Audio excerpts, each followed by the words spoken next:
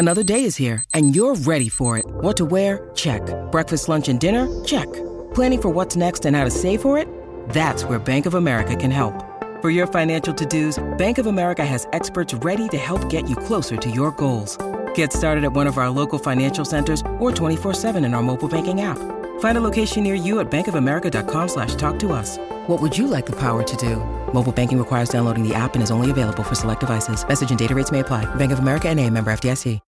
When you need mealtime inspiration, it's worth shopping Kroger, where you'll find over 30,000 mouth-watering choices that excite your inner foodie. And no matter what tasty choice you make, you'll enjoy our everyday low prices, plus extra ways to save, like digital coupons worth over $600 each week. You can also save up to $1 off per gallon at the pump with fuel points. More savings and more inspiring flavors make shopping Kroger worth it every time. Kroger, fresh for everyone. Fuel restrictions apply. Hey guys, it is Ryan. I'm not sure if you know this about me, but I'm a bit of a fun fanatic when I can. I like to work, but I like fun too. It's a thing. And now the truth is out there. I can tell you about my favorite place to have fun. Chumba Casino. They have hundreds of social casino style games to choose from with new games released each week. You can play for free anytime, anywhere. And each day brings a new chance to collect daily bonuses. So join me in the fun. Sign up now at ChumbaCasino.com. No purchase necessary. VGW Group. Void where prohibited by law. See terms and conditions. 18+. Hey, this is TJ Wilson, a.k.a. Tyson Kidd, and you're listening to Stu's Wrestling Podcast. You're listening to Stu's Wrestling Podcast, established 2019. Direct from the North Wales coast. His verbal skills definitely outweigh his wrestling ability. It's time for British Wrestling's sharpshooter, your host, Stu Palmer.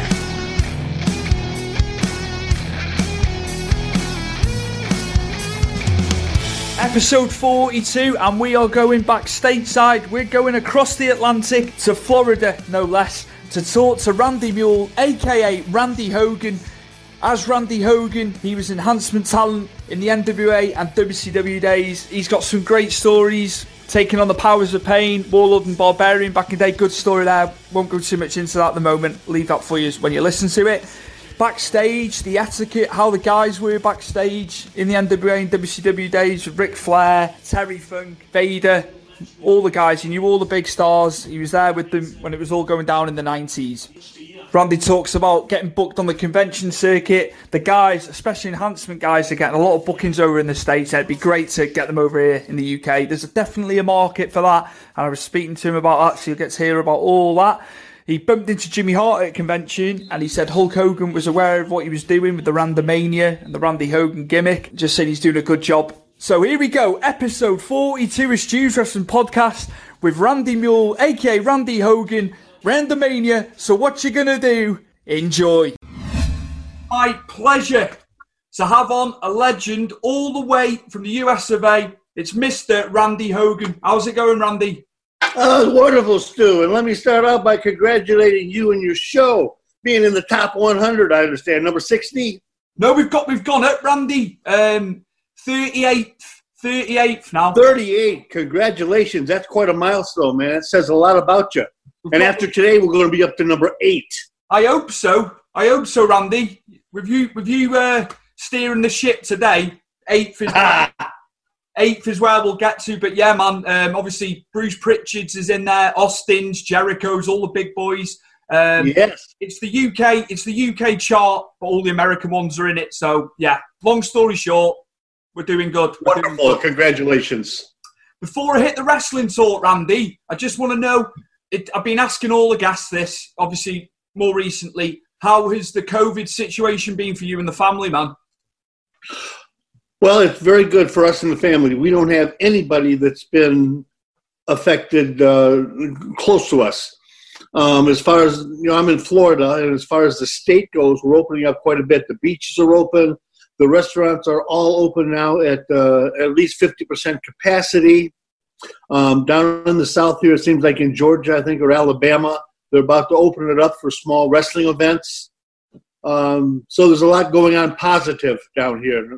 Now, up in New York and California, not necessarily the same story. And, of course, that's where a lot of our conventions are, coming up. So So we're all concerned about that a little bit. But all in all, we've been very blessed with this thing. We're still limited here in Wales because they've split the country up. We're all going on different time frames and stuff. England are a little bit further along with it. They're allowed to do a little bit more, but the minister and the health guy over here in Wales, we're limited, man. You can meet one household at the moment. You can go to someone's garden as long as you're distancing. It's a nightmare, man. It's a nightmare over here at the moment. Yeah.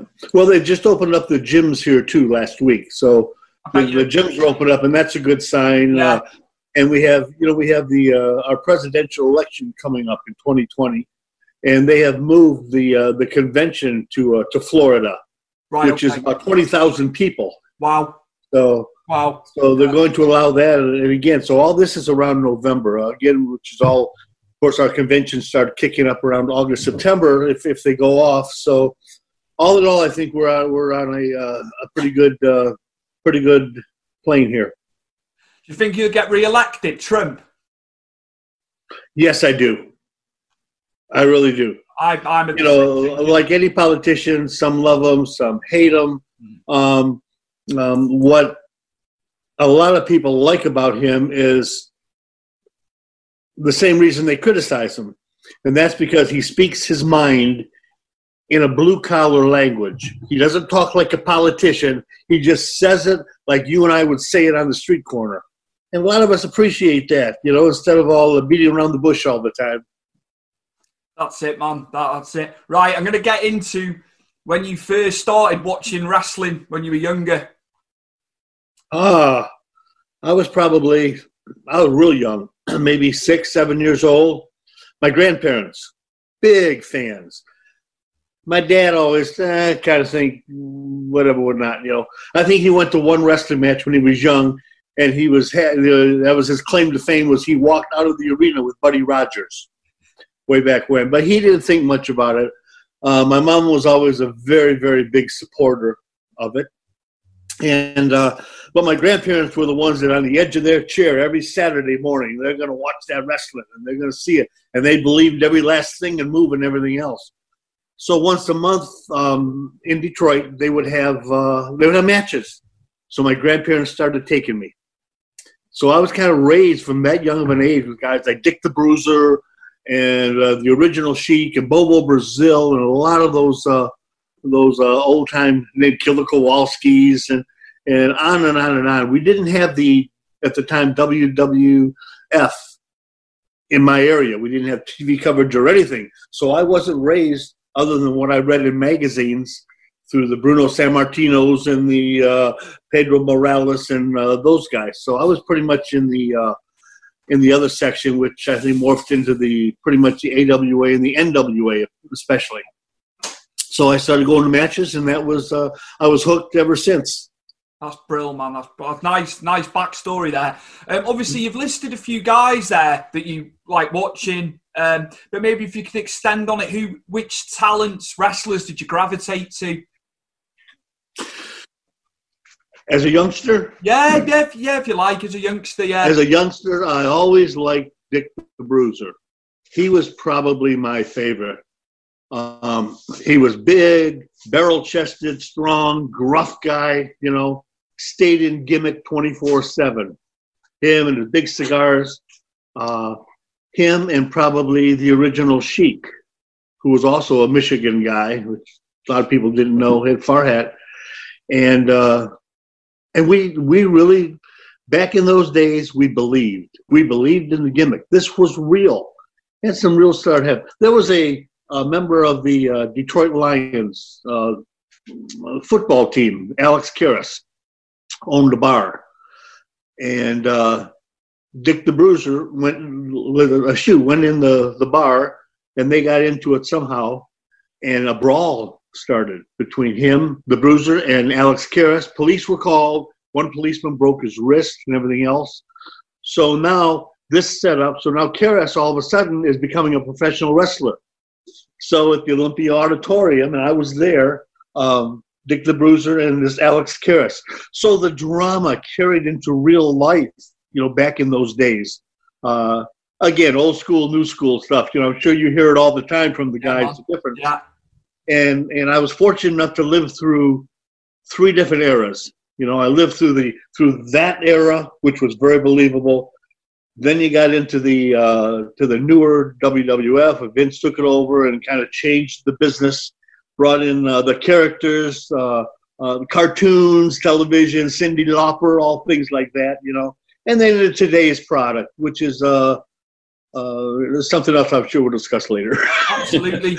I'll be on to you about the current product after. Absolutely. I really want to know your views on that.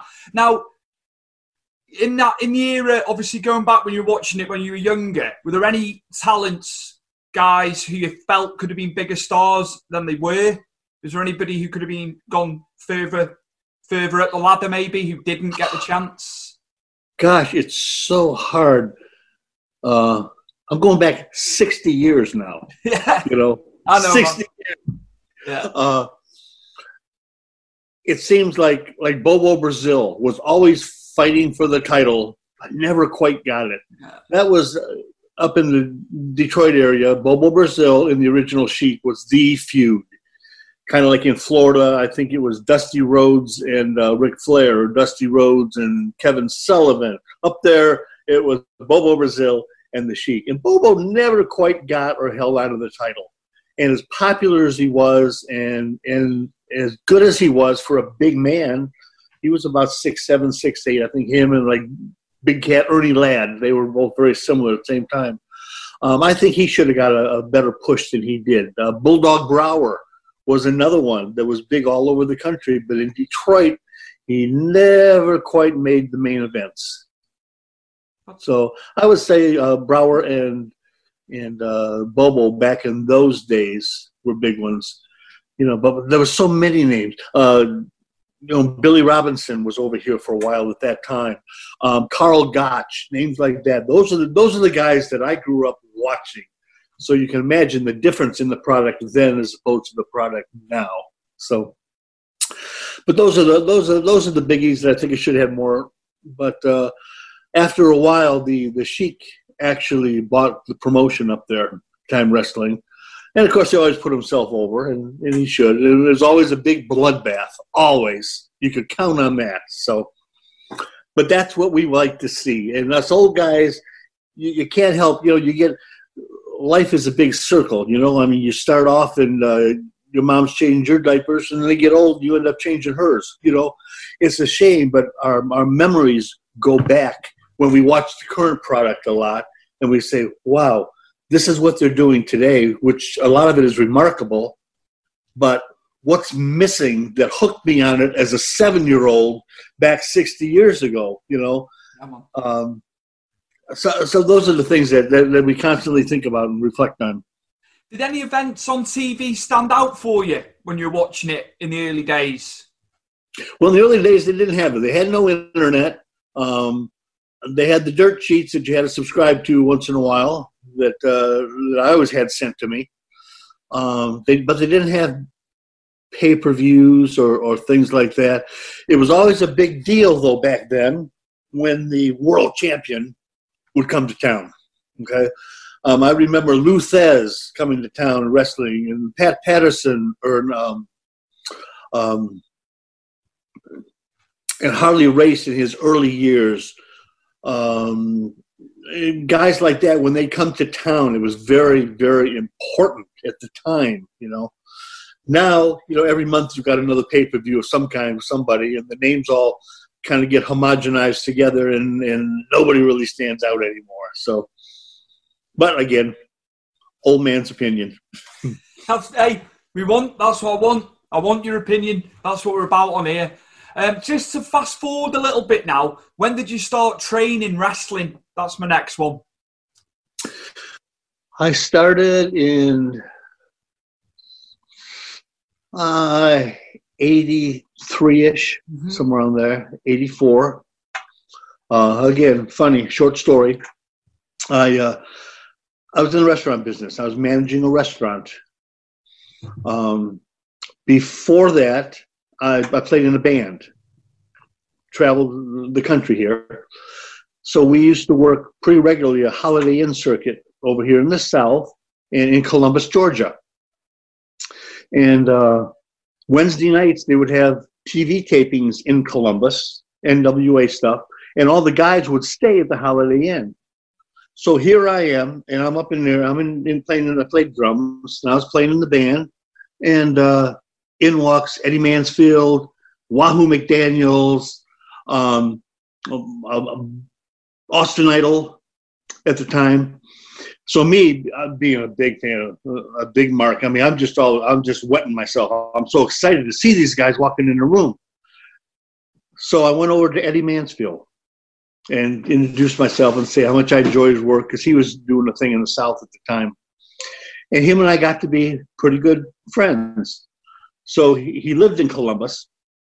So he would come over to the Holiday Inn, and we'd lay by the pool, because he always be blonde and bronzed and beautiful.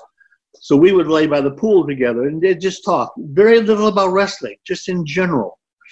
And so we started going to a gym, which was owned by Jerry Oates. Ted and Jerry Oates were a pretty famous international tag team at the time. Big in Japan, very big in the South here. They were like Jerry Lawler is to Memphis. I mean, they were the Georgia mainstays. So I'd go to the gym and just went on, and we traveled and everything. So I got to the point where I was about 27 years old, I think, and I said, "Where am I going to be when I grow up?"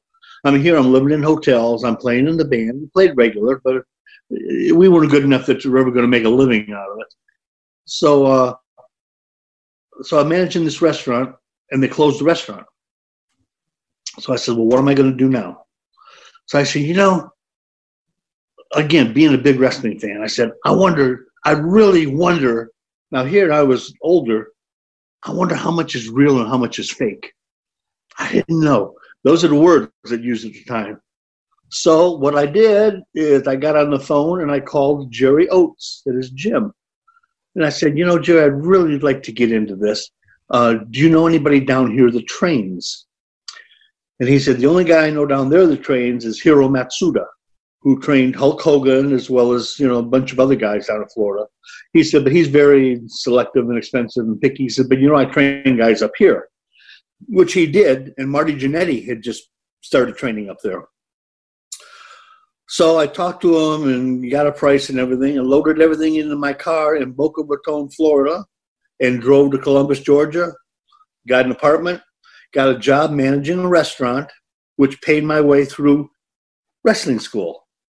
So I started school with Jerry, got hurt, my ankle, took about, 3 or 4 months off. And in the meantime, Ted Oates had opened up a gym, a regular gym like Jerry had, but he had a ring in it also. So now I went back to Ted and say, okay, I want to start training again, whatever. And that's how it all started. So I trained, hurt my ankle, which I'm still playing with today. In fact, it has to be replaced, but that's another story when you get old. Yeah, I never knew they replaced ankles, but that's what they're going to do to me. So I went to a match in Columbus, Georgia. I trained for 13 months and had one match, which was just the students put on for the police benefit or something. And I was thrilled. I just wanted to get in the ring and see. And I still didn't know anything. I still wasn't smartened up at all. Part of our training, they were excellent trainers because they taught you some ring psychology. They taught you mat wrestling. When I started out with Jerry, we didn't have a ring. We had just gym mats. So you learned how to take a bump on cement floors on just a small gym mat. So you learn to protect yourself and how to take good bumps really early. So anyways, that was all. I had my first match. I was thrilled. That's all I wanted. I knew pretty much what I needed to know. So I went to a match in Columbus, again, Columbus, Georgia, and they're doing TV taping. And I was watching, and a friend of mine that I trained with was putting up the ring. So I said, Bill Smith was his name. I said, Bill, what are you doing? He said, they rent the ring from me when they come to town here. And I said, what are you doing? He said, well, I'm wrestling, little bar here and there. Why don't you come with me sometime? Bring your stuff. I said, well, I don't want to bring my stuff, but I'd love to come watch you. So I went with him once, and I went back the second week, and this is a little bar. I mean, we're talking maybe 30 or 40 drunk guys sitting at the bar harassing, but they had this wrestling match in it. One of the old days where you get a handshake, a Coke, and a hot dog, and that was your payoff. So anyways, I went and I took my bag in that. One day somebody didn't show up, so Bill says, hey, do you want to work? So the promoter said, okay, you want to work? I said, well, okay. Now, I don't know what work means. I guess, does that mean I want to wrestle? And I said, okay. He said, well, we're going to put you in against a guy named Animal. He said, and, of course, Animal's going over. So I get back in the back and with Bill, I said, Bill, what's going over mean? Does that mean I'm going over the top rope? I didn't know anything. So I wrestled as Randy Franklin because my dad's name was Frank. You know, I always had the mustache. The hair, it wasn't blonde, it was dark brown on that. So I wrestled this Animal guy, and we had ended up, I lost, but it was a screw finish. So the promoter says, "Can you come back next week?" And I said, "Well, sure I can." So he said, "But you know what?" He says, "We're going to call you Hal Hogan." I says, "What?" He says, "No." He says, "You look a little bit like this Hogan guy who was just coming up too at the time. You look like Hogan, so we're going to call you Hal Hogan." I says, "Look," I says, "I don't know who you're talking about." He said, "Hal." I said, "How about Randy?" He says, "Okay, from now on, you're Randy Hogan." So that's how Randy Hogan actually got started. I went home. I had my girlfriend bleach my hair, my eyebrows, my mustache blonde, and I came back, and now I was doing a Broadway. And then I started going over. And this is the only place I wrestled. And then, you go to watch, you meet guys on the card. And you go watch them when they're wrestling around town, just to support them. And when you go, it's common courtesy that they usually will introduce you to the promoter. And so I did that, and that's how I got more work in different little independent things around Georgia and Alabama. Then I got in a match once that was semi-main event at this time with a Mike Jackson, who was self-proclaimed Alabama junior heavyweight champion for the last 50 years. In fact, he was on Impact Wrestling about a month ago, 70 years old, still doing it. So I said, "Mike," I says, "how do you get on TV?" And he said, and he was doing some booking of the enhancement, the jobbers at the time, enhancement, whatever you want to call us. So he said, "I can't guarantee to get John." He said, "But if you want to ride up with us, it's fine." So I rode up with him. Same story a couple of times up to Atlanta, where they did the TV, the NWA, Crockett's NWA at the time, with Flair and Steamboat and all them, and went up to the TV tapings. And again, somebody was short, and J.J. Dillon was doing the booking at the time, and went to Jackson and said, "Does Hogan want to work?" Of course. So I said, "Okay." So same thing. I was like a kid in a candy shop. First time in the locker room, and I'm looking at all these idols of mine. So I had my first TV match, a tag match against the Powers of Pain, the Warlord and the Barbarian.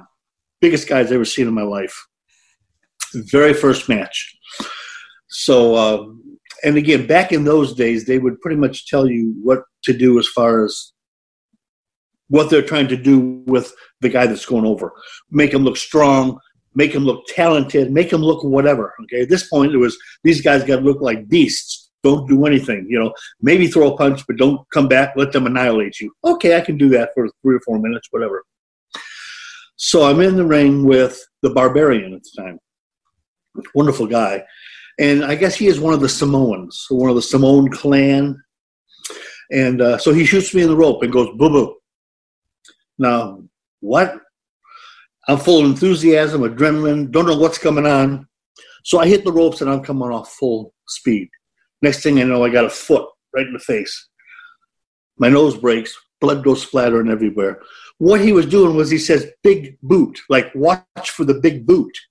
I just heard "boo-boo." So I didn't know what to look for, to turn my head, get my hand up, whatever else. So I got a size 15 straight in the nose. So, and they felt sorry for me. So then JJ says, "Hey, good job. Can you come back?" So I came back, and that's how I got going with NWA. Mm-hmm. Then when Ted Turner, WCW, bought it, made some changes. They let a lot of the enhancement jobber guys go. Now, WCW wanted guys that could actually work, that actually knew how to wrestle, were trained in that, because some of the guys were just meat. They just throw them in there, kill them, and that was it. And that's happened to us sometimes, but it was a planned thing. If we were in there with like a Bob or a Brad Armstrong or somebody like that, you wrestled. You had to show your technical skills. So they wanted people that could do that. So a lot of the guys were let go, but I was lucky enough that they kept me and guys like George South. And we were kind of like the Barry Horowitz of the WWF. We wrestled all the names, all the big guys. People would make fun of us all the time because we're getting our brains beat out all the time on TV. But, when you get beat up by the Road Warriors and Abdul the Butcher, that's no embarrassment. The fact that you survived worked. So I was fortunate, and we did that. And then they said, well, gee, I was just doing TV. And they said, can you do house shows? And I said, well, sure. And after that, they said, well, can you travel? And I said, well, sure. So that's how the whole thing developed. That was going to be my question about how obviously I remember you in WCW, but obviously you've answered that. Yeah, it was cool. What was it like? You were saying about obviously being in the locker room and there was guys there that you idolised. How was it? How was it going into the locker room? Were you nervous? Oh, absolutely. Imagine even though I wasn't a little kid, imagine you're a little kid and you walk in, there's your heroes right in front of you. You're just in awe with your jaw dropping, Now you got to act cool because you don't want to act like you're that excited. But I was thrilled. You had Dusty Rhodes in there. You had local stars like Black Bart. You had Bam Bam Bigelow, Oliver Humperdinck, the Russian Assassins with Barry Darsow, Crusher Khrushchev, who turned into Demolition now, one of his Repo Man, one of his very things. So I'm seeing all these guys, Larry Zbyszko, and then in walks Flair and Ricky Steamboat walking by. And I could like touch them. They were so close. I just wanted to get up and get pictures and get autographs, but I just stayed very cool, A lot of the guys, the over guys, the name guys, are very nice. They don't care or they don't respect you. And some of them could not be nicer, more accepting, and thankful for what you are doing for them. An obvious question, who is your favorite and who is your least favorites? Okay. The first one that stands to mind was Terry Funk. Now here Terry Funk, again, walks in the room. He went to every one of us little guys, looked us right in the eye, shook our hand and said, my name's Terry Funk. What's your name? He said, I'm so glad to meet you. Unheard of. What a nice person. Yeah. Arn Anderson, very nice, very friendly guy. Jimmy Cornette is a riot. Say what you love him or hate him. I love Jimmy Cornette. He was managing the Midnight Express, Yeah. I've been hit by the tennis racket. I've been kicked. I've been everything, He has been nothing but sweet to me. Paul Heyman, Paulie Dangerously at the time, was up there also. And again, he was very nice, very respectful. A lot of the guys were. A lot of the guys that were cold after a while warmed up to you. What I didn't realize until years into it was a lot of the guys had a say-so over who they worked on TV. I want to work this guy. I don't want to work this guy for whatever the reasons. So I got to the point where I was kind of a favorite of a couple guys, like the Midnight Express. I would end up working them all the time. Sting and Lex Luger were another one that I did well. Michael Hayes, the Freebirds. A lot of these guys. Kevin Sullivan, he was a dream. He was on the booking committee. So you get to the point where you're getting your brains beat out, and then after a while you get some respect in the locker room because you don't whine, you don't cry, no matter how much you complain or something might happen you get angry about. You never say it. You never show it. You got to keep that pin me, pay me attitude all the time. And you always go up and you thank the guy and for the match and everything else, respectful. That's what keeps you working steady. That's what kept me. I wasn't the best jobber or enhancement guy. I had this little gimmick thing which was given to me going on. And at the time, it helped me because Hulk Hogan now was a big thing. And they were going through the wars, WCW and WWF. So I think now they're going to job me out all the time on TV to show their superiority over the Hogans, see? So I was one of the few. I didn't change my name. I was Randy Hogan all through my career. And Jimmy Cornette was doing commentary on one of my matches, and I was getting my brains beat out as usual. And he said, boy, I bet he wishes his big brother was here now, alluding that Hulk's my big brother, And so people picked up on that, and that stuck. So then the little independent shows that I'm going over in wrestling, I've been his brother, I've been his cousin, I've been his uncle, I've been everything. But that's the showbiz part. You are what they want you to be. Yeah. The promoter is your boss, like any other job. If he likes you, he's going to promote you. If he doesn't like you, he's going to find a way to get rid of you. Wrestling is no different than any other job like that. Turnbuckle TV is the home of UK Wrestling On Demand, featuring over 40 UK wrestling promotions and other wrestling-related channels. Subscribe today from just $1.99 and start your free 1-month trial now. GTG, often imitated but never duplicated.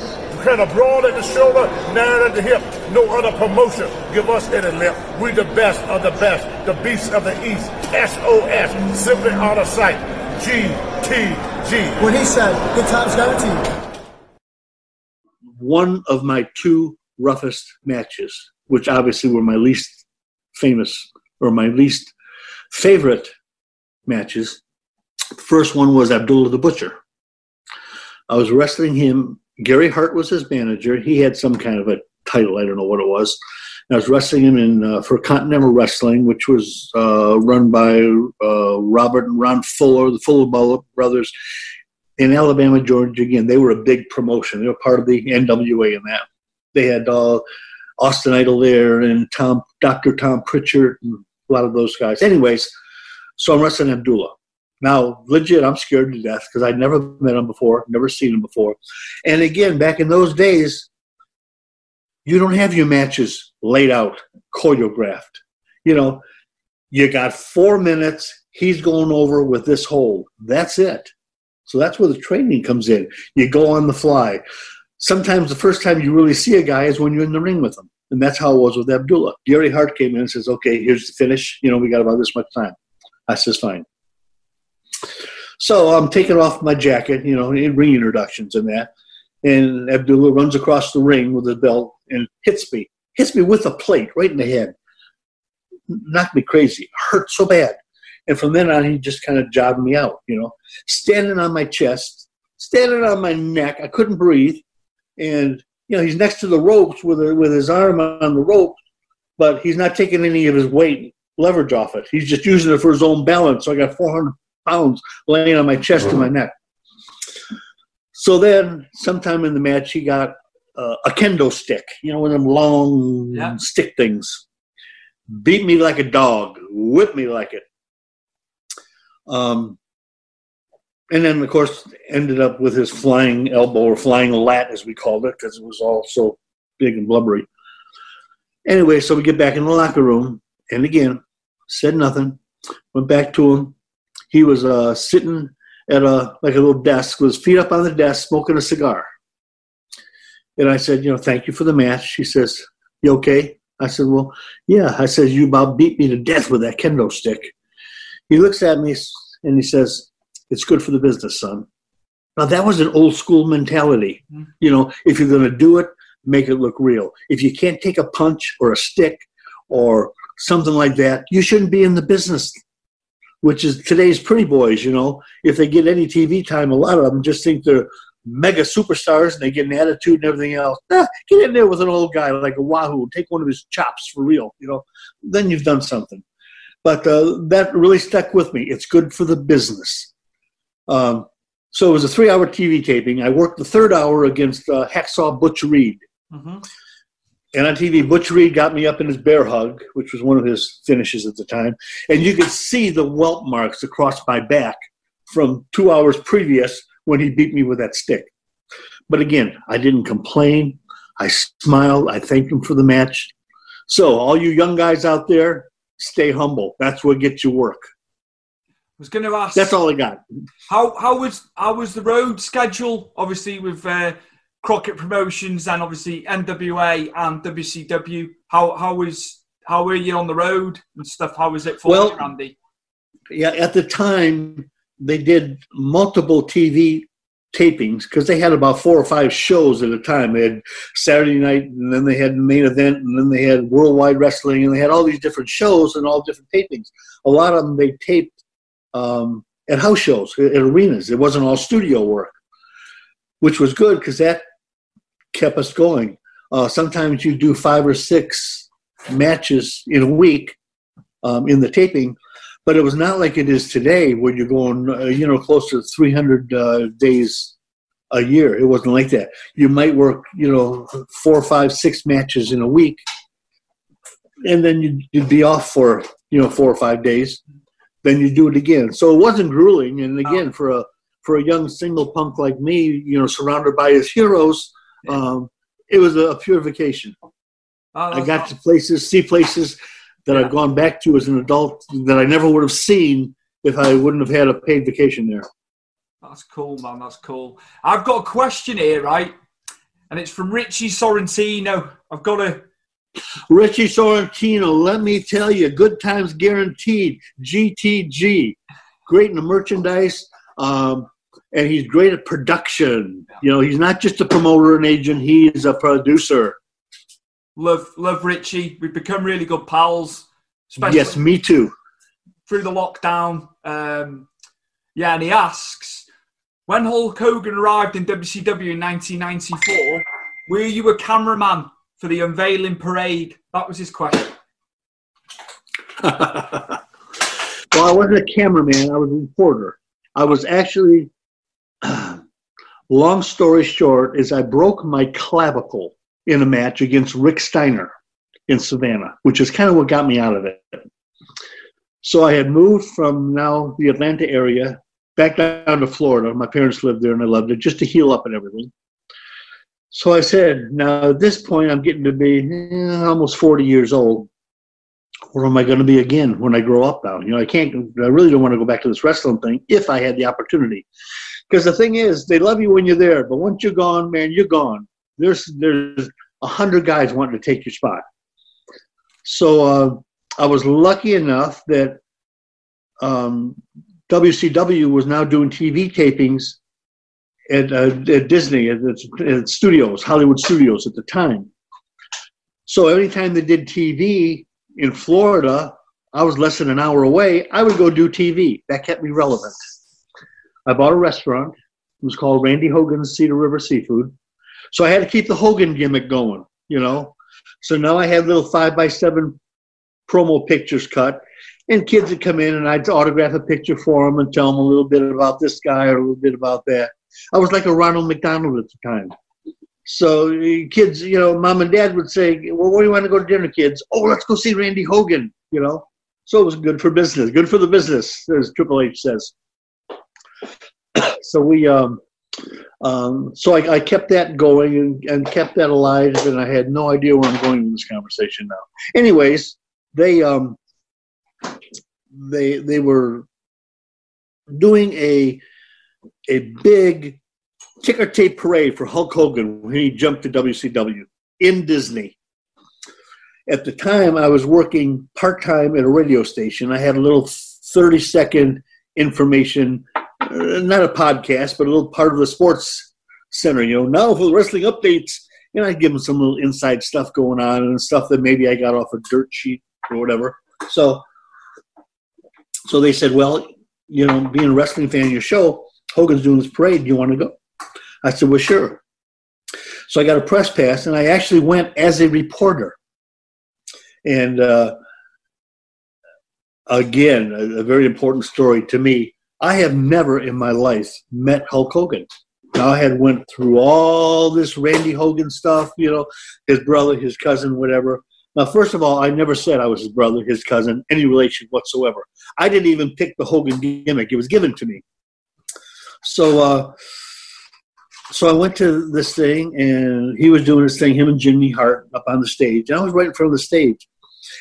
In fact, a friend of mine just sent me a clip of it where they were asking questions, and it shows me there with my notepad and everything.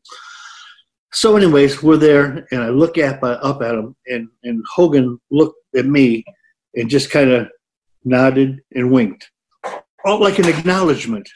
That's the closest I ever got to him. And he doesn't live an hour and a half from me here. I've been to he's got a couple of gift shops, down here, one in Orlando, one in Clearwater. Yeah. I've been to them.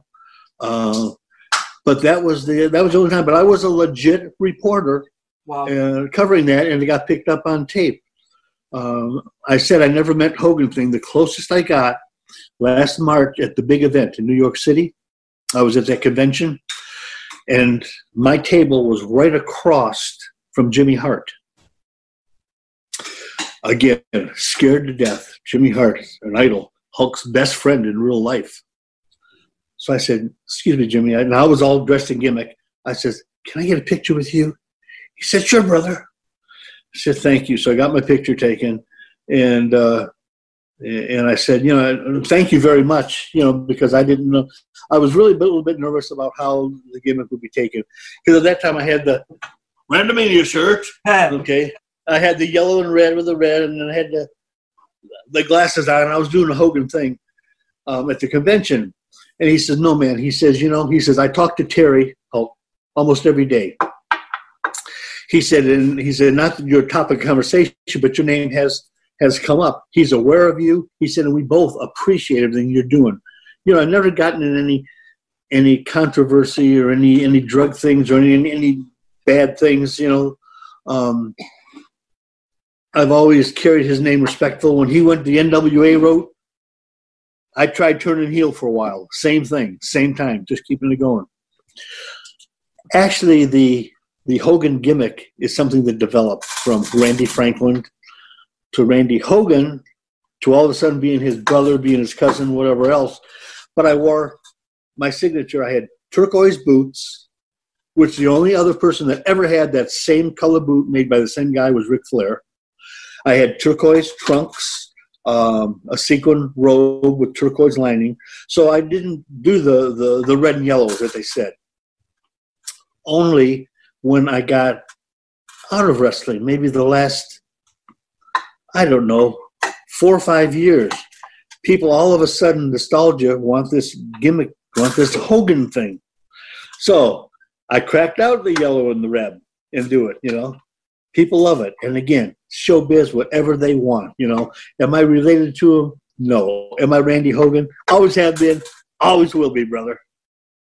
That's cool. And I do the promos, what you're gonna do, and cut all that stuff in. And I just have so much fun with it, so much fun with the fans.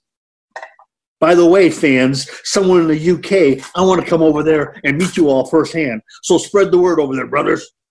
I've said this. I said to when I had Barry Horowitz on, Randy, that there's a market. They do the conventions, but you guys, there's a gap. There's a gap in the market to get you guys over here. There's space. There is, and I think Barry, who lives by me, and I talked to a friend of mine too. I personally sell. We all sell a little merchandise, T-shirts and keychains and pictures and all this on our websites. I personally sell as much in the UK as I do in the States. I go to England, to Ireland, to Wales. I've got fans or customers at all these places that buy pictures, buy whatever else. I feel so guilty. Like if somebody wants to buy a T-shirt, just for me to send it over the cheapest, it's over $20 just in postage. Yeah. It's terrible. It's crazy, man. Yeah. Yeah. So I feel sorry for that. It would be nice to be able to there and go to a convention and be able to sell our shirts or something at a regular thing and meet all those fans over there that only see us across the pond, The big one now, like, which is just solely wrestling, not a Comic Con, is For the Love of Wrestling. So Fred Ottman's booked on that. There's a lot of the old time guys booked on that show. For the Love of Wrestling, they've done a really good job in Liverpool doing that show. Obviously, it's been delayed due to this. It was meant to happen in April, but all being well, it'll be happening in October. That's like the big one in the UK now. So they need to get you guys over. I tell the promoters and the organisers all the time, you need to get more guys on it. You know, there's room for everybody, I think. We'd love to. We want to get over so much. You know, I think we do well now, and this has all just developed the last few years as far as us old enhancement jobber type guys, the guys like me and George South and Barry Horowitz. You know, all of a sudden people remember who we are. You know, or their parents remember who we are, and it's good for the ego, but more than that, it makes us feel like we were important to somebody in some aspect instead of just getting jobbed out and our brains beat out on TV. So we appreciate every single one of them. Do you watch much of the current product? Do you get time to watch? Yes. Modern wrestling? Yes, I do. What stands I was a out fan for at you? first. I'm a fan now. I have been a big-time Mark fan my whole life to this very day. Okay. Some things I don't have access to on my TV. Like once in a while, I've been able to get NWA's Power Hour or whatever with Tim Storm and Nick Mattis. A lot of these guys I worked when Impact Wrestling was going strong with Dixie Carter and all that in Orlando. And I was still in the restaurant business. I did catering, and I used to cater the events, the TV tapings and that. Wow. So I saw a lot of them coming up, the Drake Mavericks, you know, and Al Snow, and now Bobby Lashley. They were all there. Nick Artis. So I miss that product. They say it has more of an old school feel, which I would like. But I follow SmackDown and I follow Raw, and I tune back and forth between AEW and NXT every week. Mm-hmm. So yeah, I follow it pretty good. See, like when I get some guys on, Randy, guys that are currently wrestling, they don't always watch the product. Like I don't really watch much of it. So yeah, that was cool. Which guys do you like watching in AEW? Who's standing out for you? Well, of course, I like the old guys who are still coming through, the Jerichos of the world, okay? And I like it because they bring a touch of the old school into the new. There are guys going over, big-time guys that I'm really not a fan of, but for whatever the reason, they're going over. I like when Jericho and Goldust, by the way, Goldust, Dustin Rhodes, I was his very first TV match. Was him and Kendall Windham as the Young Broncos. Nice story there. That's how I really got closer to know Dusty. Yeah. But anyways, I like when they bring it in. I see more. How do I put this? It's hard to judge wrestling talent now as wrestlers. So much of it is character, personality, gymnastics, you know, the high-flying monkey spots, as we call them. That's so much of it that you don't see any wrestling. You don't see the even like the Eddie Guerreros or Dean Malenkos or old school Carl Gotchas or guys. You know, I remember, again, drifting back to the real old days, you would have a guy that would maybe only use 4 or 5 holds the whole show, the whole match, and get over. They would get so much heat. You know, they'd work, say, on a leg, and they keep going back to that leg, and then finally at the end, they'll slap out a figure 4 or something, and it's the end. But they told a story. Okay, I'm going to beat the arm down. I'm going to beat the leg down. Now, nobody beats nothing. Everybody's got a finisher. Okay, everybody's doing moonsaults and crap, and everybody's kicking out of them. You know, there are no finishers. Back in the day, they had a sleeper hold. Wilbur Snyder had the abdominal stretch. The Sheik had his camel clutch, you know, which Iron Sheik also used. They had certain holds, but when they locked that in, it was over. That was it.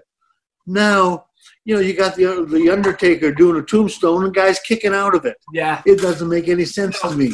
No. So it's lost its storyline.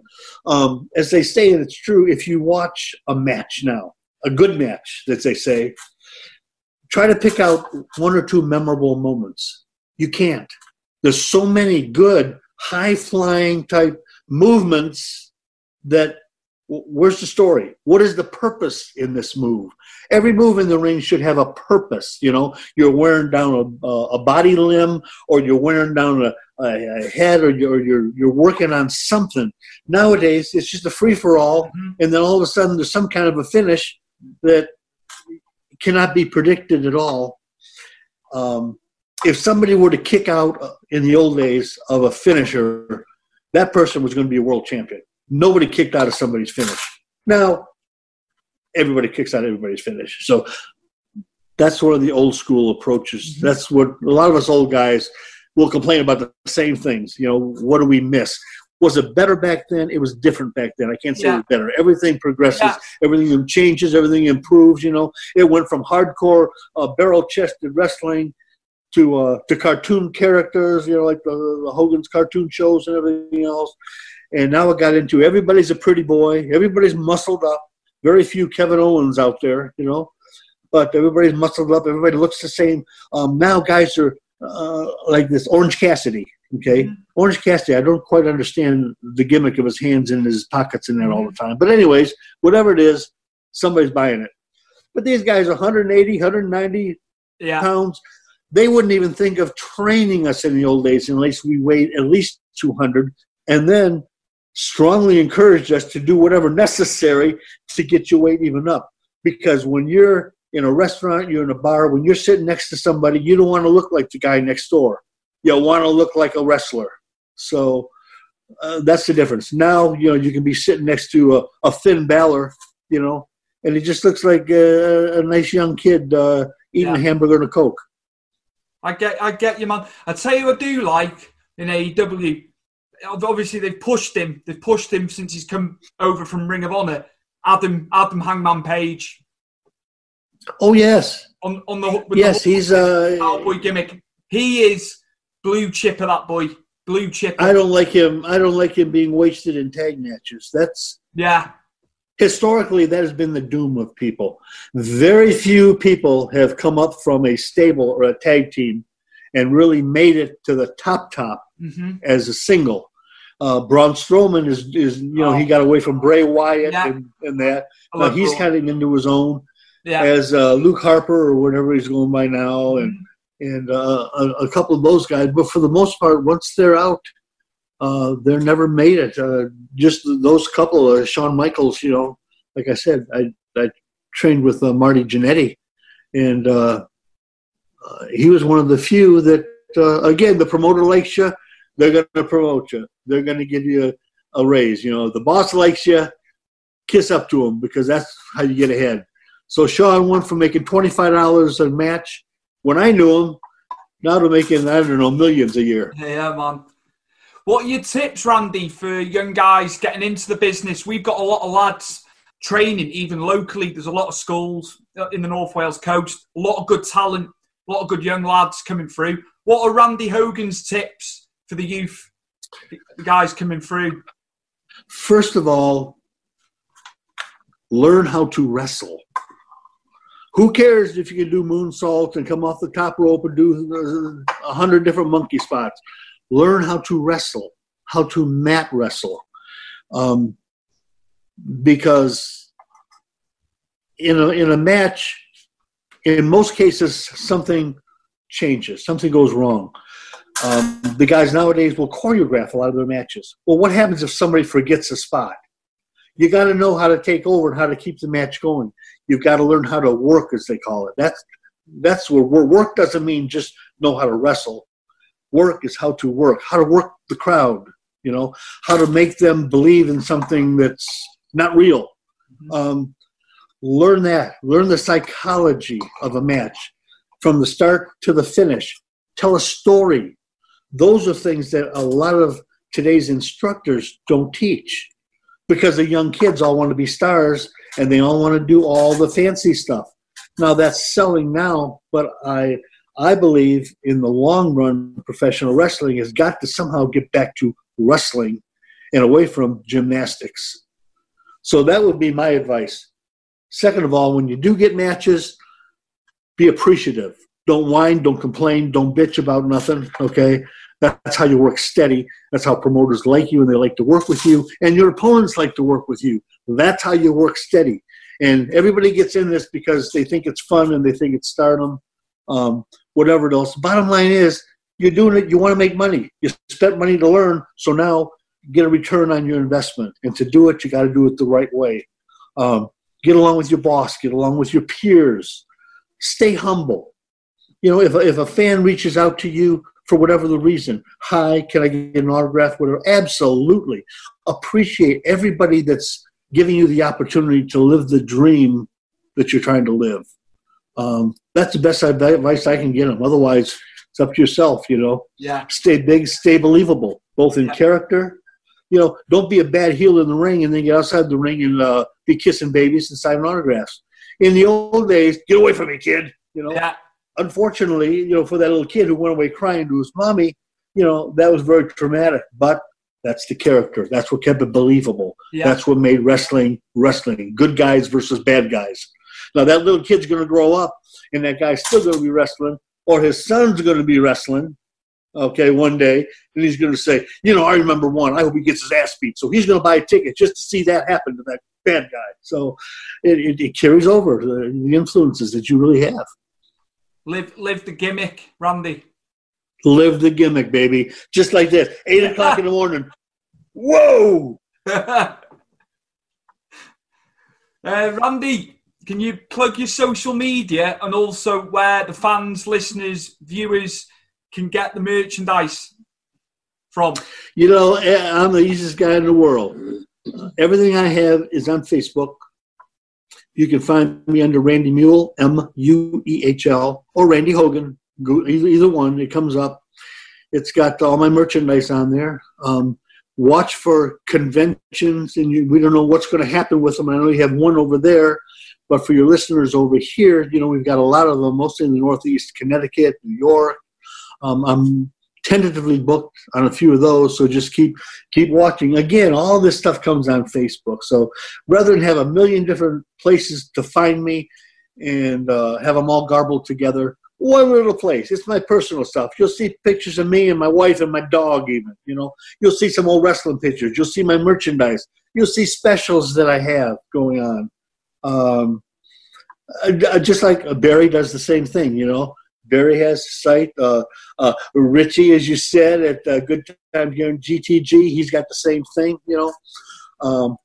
I'm on Celeb VM, you know, if you want a video message, you know, happy birthday or something to the kid or whatever else, we do those. So I'm easy to find. Facebook's the answer.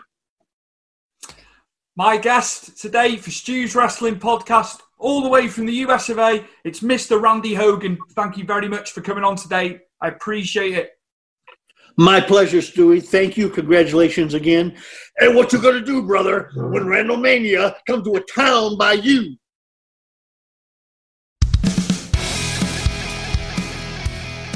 A big thank you to Stephen Ash and Ed Dowling for producing the track. It's Stu's Wrestling Podcast, the theme. So thank you very much for that, lads. Much appreciated. Love it. It fits really well, so cheers. Thanks to you. Big thank you to Mike Angus for the show intro, as always. Superb. Chris Dutton, thank you very much for editing once again. Appreciate it, buddy. And also to Lee, who does my website. Lee puts the stuff up on the website. Without you guys, I'd be screwed. So once again, as always, appreciate everything you do for me and the time you spend doing the things you do for me. It means a lot, guys.